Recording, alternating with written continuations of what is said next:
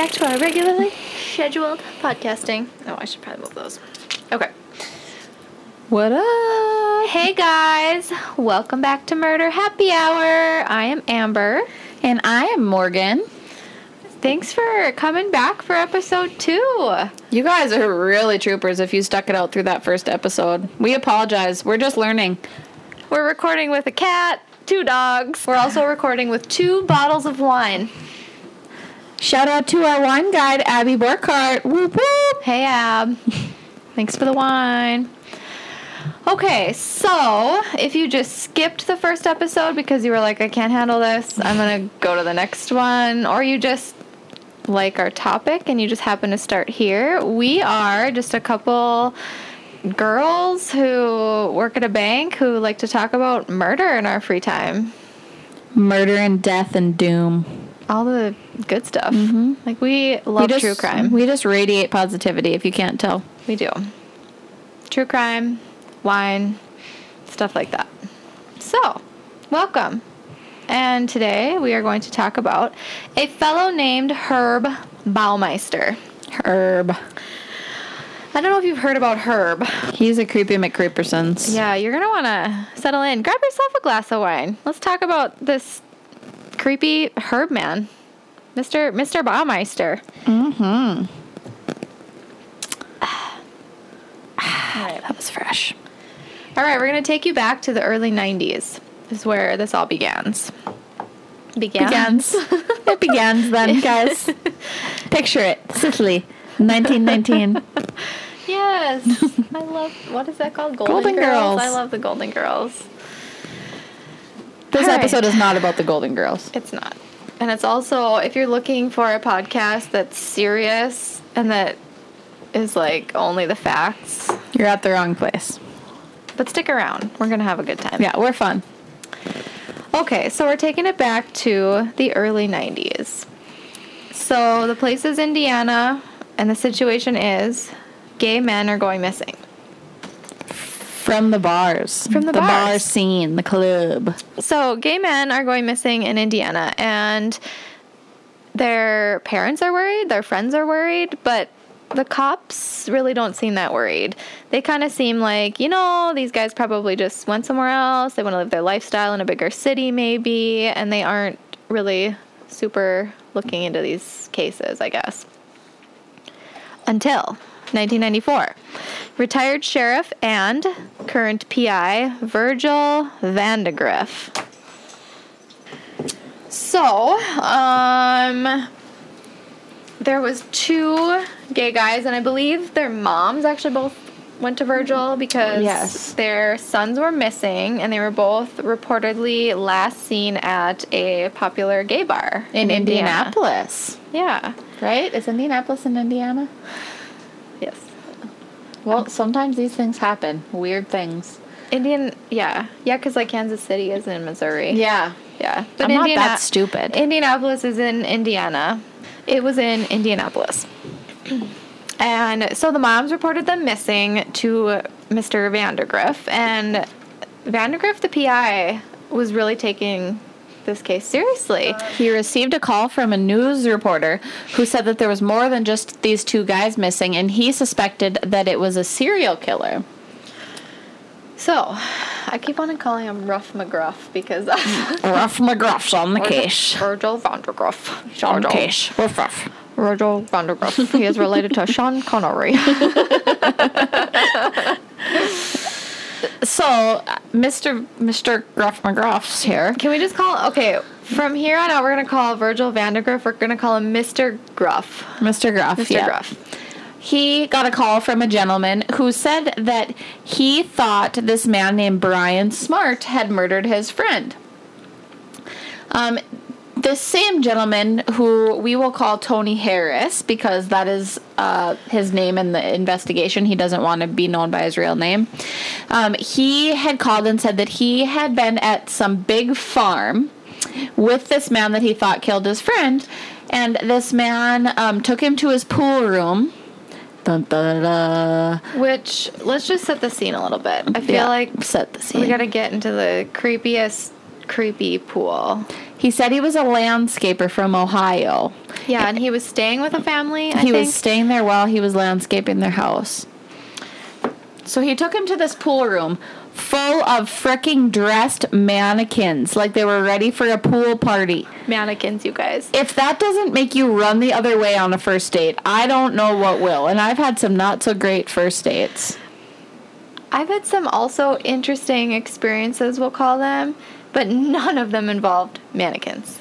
In a pool room in the dark. Yeah. So, and also I think there was maybe a little bit of cocaine involved. Yeah. Reportedly. Allegedly. Yep. On the part of Mr. Baumeister, a.k.a. Brian Smart. Yes. So, anyway, things started heating up, as they do when you go back to the mannequin-filled pool room. Yeah, I mean, I don't know what could be any more of a turn on. I don't know, but they started doing some sexual things, Some things. which included some choking, which I guess is a thing that Yeah, it's a thing. I don't participate in, but you do you. And the gentleman who we're calling Tony Harris got a little nervous because when it was his turn to be choked, he thought he was going to get killed. He pretended to pass out so that he wouldn't be killed. And then when he woke up, Mr. Brian Smart was very panicked and drove him right back to Indianapolis. So after this encounter, I think, a couple years went by? Yeah, I want to say it was like 2 or 3 years. This was after this occurrence that Mr. Harris called Mr. McGruff and spoke to him about this, and then his friend had went missing prior to this, and he was pretty sure that this man named Brian Smart had killed him. Yes. So then did he happen to run into him again, I he think? ran into them ran into him at a bar, at a club. And he... Bottle full of bub. Which they are full of. Yeah. Full of bub? Full of bub, I'm full yes. of bub. So he took down the license plate because he recognized his vehicle, he recognized the guy. After he confronted him, and he pretended like he didn't know who he was or what he was talking about. Sketchy. Super sketchy. So, lo and behold, Brian Smart is not Brian Smart. The car is registered to Herb Baumeister. So, Mr. Baumeister is a successful man from Westfield, Indiana. He owns a series of thrift stores called Save-A-Lot, and by a series we mean 2. Yeah. He was very successful. I guess they were, I don't know, like a thing back in the 90s. I'm gonna pop some tags, only got $20 in my pocket. Sorry, I had to. So we got these thrift stores. He was making a lot of money. Him and his wife, Juliana. Juliana, is that her name? Let's just call her name. Julie. We'll call her Julie. So Herb and Julie have thrift stores. They're very successful. They decide, hey, let's, buy a fancy house in the countryside. Called Fox Hollow Farms. Which is this, big, giant house. multi-million-dollar mansion. A multi-million-dollar mansion in the 90s. With an indoor pool. Full of mannequins. Sounds normal, doesn't it? I mean, it was the 90s. Exactly. So, Mr. Baumeister met Julie in college. In, I would say, probably the early 70s, late 60s. They had 3 kids together, and later, Julie confessed that they had only had sex 6 times in 25 years. Now, I don't know about you, but that is one heck of a dry spell. I would say so. It's pretty dry. That's just not enough. That's like twice per kid.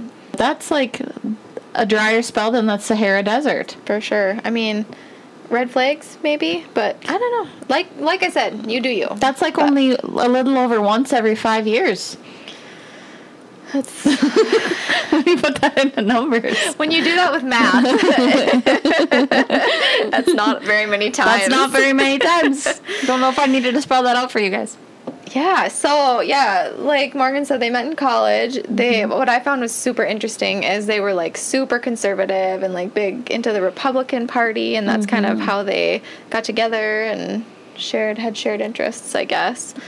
So they got married. They had 3 kids. 3 kids. With their 6 times of having sex. So when the police found that Mr. Baumeister was the owner of this car, they first went and confronted him and asked him to search his home.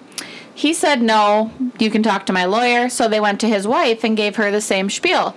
She was scared. She didn't want anybody to search her house, blah, blah, blah. She was still in love, which how you can be in love with a man who has a mannequin roomed pool, whatever. Right, like, I have lots of questions about this. Like, did he just set this up? Did she see it? Was she in denial? She has to be an ostrich, I would think. Hashtag denial, definitely. But they were behind the scenes. Their marriage was not happy. Their businesses were failing. They were going bankrupt. Herb had been acting increasingly belligerent and drunk at his stores, which last time I checked, being drunk at work is not an okay thing. No, even if you're the boss, it's not okay. Not really the best thing to do.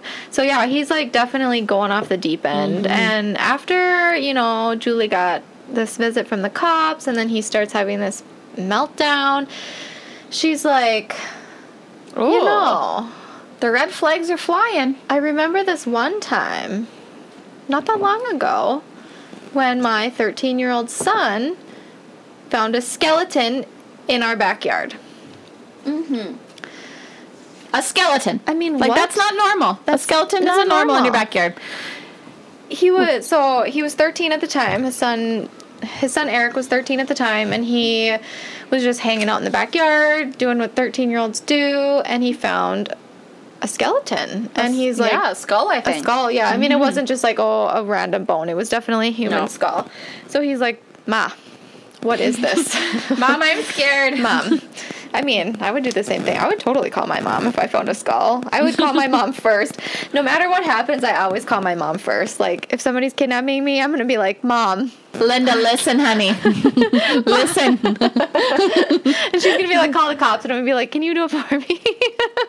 No, she'll just drive alongside him and stare at him down the highway like, Actually, to be fair, I would feel way safer calling my mom and having her back me up than calling the cops, to be honest. I don't know. My mom's pretty awesome. So anyway, little Eric goes to his mom and is like, hey, I have this human skull. What the heck? And his mom is also a little bit like, well, that's strange. So she goes to her husband, Herb, and he's like, no big deal. My dad was a doctor. He had did some research, and when he was done with his research, he just threw the skeleton in the backyard.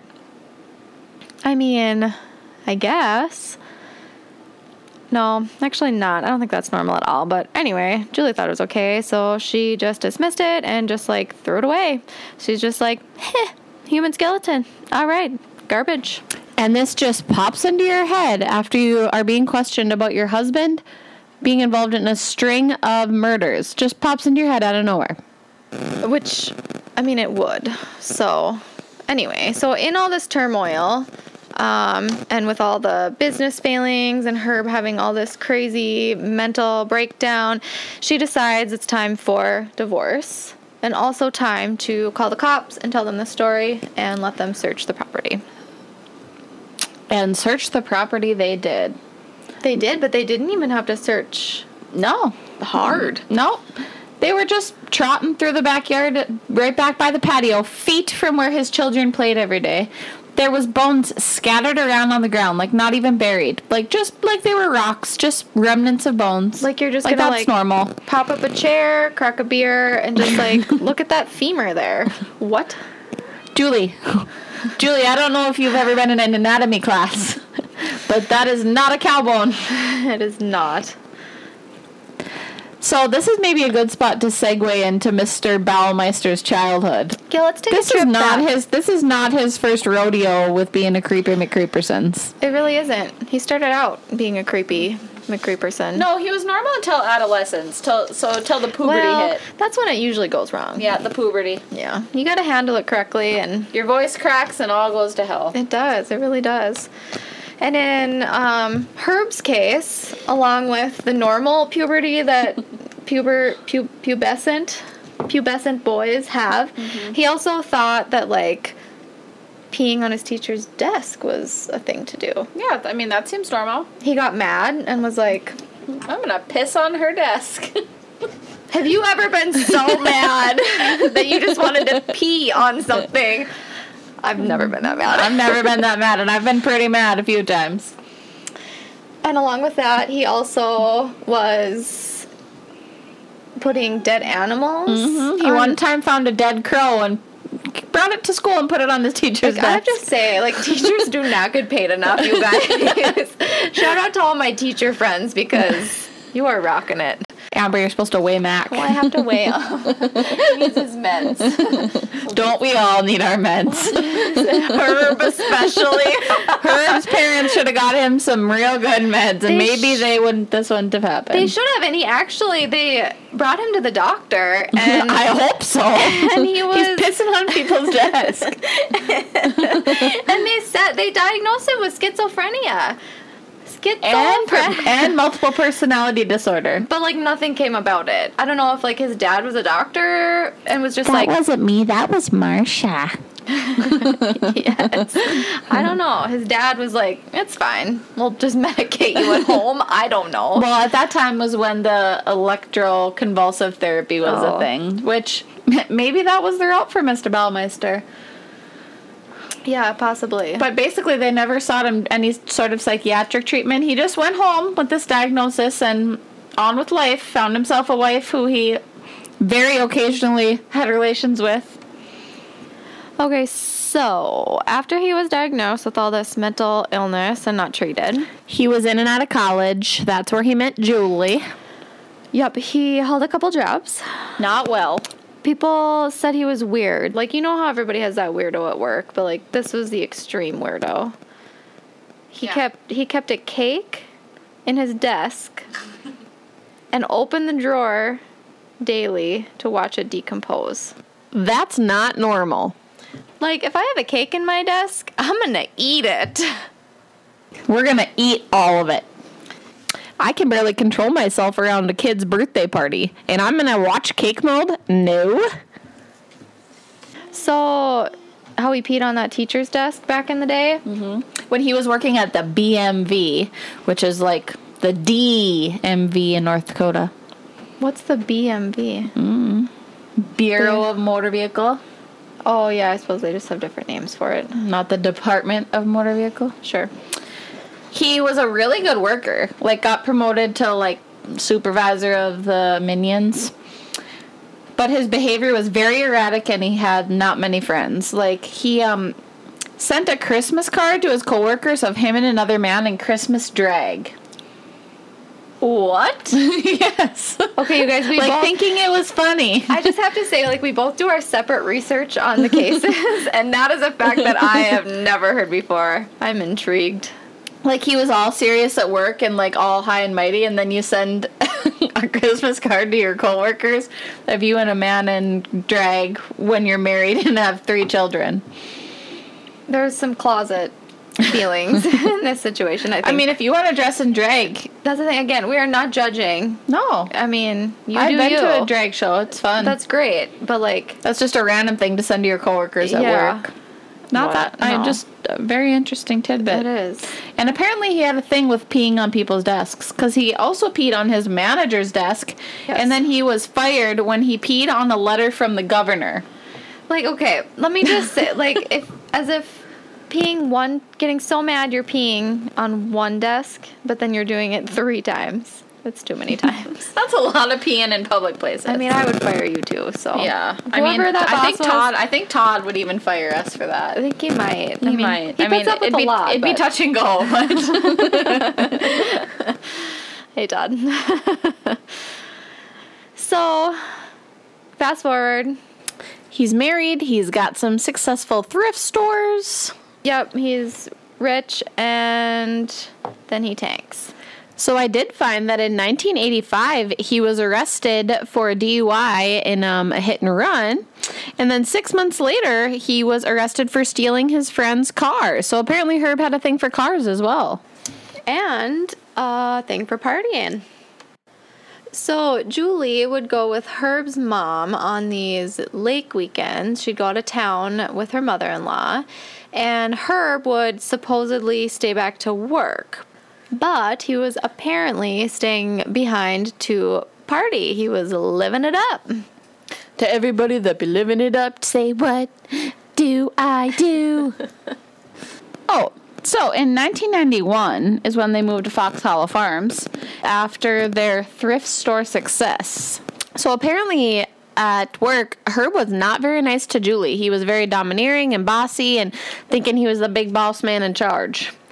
I feel like just what I've read about this, like, definitely not trying to judge Julie at all, because it sort of seems like maybe a domestic violence situation a bit. Like, definitely seems like he was controlling her. And I mean, if your son finds a skeleton in your backyard and your husband is like, it's okay, and you're like, okay, I feel like there's definitely some bad vibes going on there.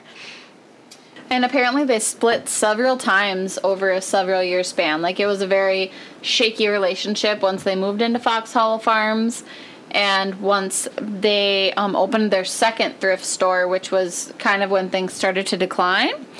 Apparently Fox Hollow Farms, this like multi-million-dollar house, the house was disgusting, the yard was full of weeds, the only clean area in the house, can you guess where it was? Was it the pool? The pool room. Full of mannequins like a party was taking place. Herb even kept the wet bar stocked for all his plastic friends. He even told this Tony Harris guy, he said that he kept his mannequins there, he dressed them up, and he pretended that they were his friends. Yeah. My 3-year-old has imaginary friends. That's normal when you're 3. When you're married and in your 40s or whatever, having mannequin friends is weird. And you're bringing people back to your house to choke them? Yeah, this house was like 11,000 square feet, though. Gigantic. And if you look up pictures of this house, then you see the pool room. It's just like, you can just picture it full of mannequins? So apparently on My Favorite Murder, which is another one of our favorite podcasts. Yeah, if you haven't listened to My Favorite Murder, definitely check them out. They were talking about how Herb supposedly had this secret room behind one of the bathroom mirrors that he called like his red room, that he would murder people and stored his extra mannequin friends and just all kinds of creepy McCreeperson stuff. And we're drinking more. So it was 1994 that little Eric found the bones in his backyard, and that kind of circles us back around to the investigation. To the search. Yep. So when they come to search the property, it's just Julie at home. Herb and his son, I believe. He had returned him by this point. So she had filed for divorce. He had returned him, and then they did the search. Yeah, and they had like firemen, police, everybody was like this whole big thing, and they kept finding bones and bones and bones and bones, and there was 11 men. At least 11. There was like, 30-some acres, I want to say, or maybe even more than that. I don't know, it was huge. If you have a chance. A large property. Just like Google Fox Hollow Farms. It's for sale right now if anybody's interested in buying. If anybody wants a haunted murder home, I bet the price is right. It's still like in the millions. But they're taking out the extra land to develop as extra like lots for homes, which like, oh yeah, let me just build right on top of this skeleton from Mr. Baumeister. Yeah, I don't know. I just feel like I think I'd pass. I would pass. I'm just gonna stay in my non-haunted home. But yeah, so 11 men at least, and they were able to identify 4 of them. Four of them. So Roger was one of them, who he was the friend of Tony Harris, who had the weird mannequin encounter. So they confirmed that his friend Roger was one of the men, and then 3 other men in their 20s and 30s. Yeah, early 30s, late 20s. Yep. So basically they put this warrant out for Mr. Baumeister's arrest, and he somehow got word of it when he was on vacation up in Canada. So he essentially took off on this like multi-day rampage escape plan. Yeah, it was like a week-long manhunt. And they found his body in a forest, basically. Yeah, like a park, I think. Yeah, like a state park, province park, maybe. I don't know what it's called in Canada. Province park. There are provinces in Canada, but in a park, a wooded area. We're going to call it a province park because I like the way that sounds. In Canada. Canada. Our neighbors to the north. Hey, Canada.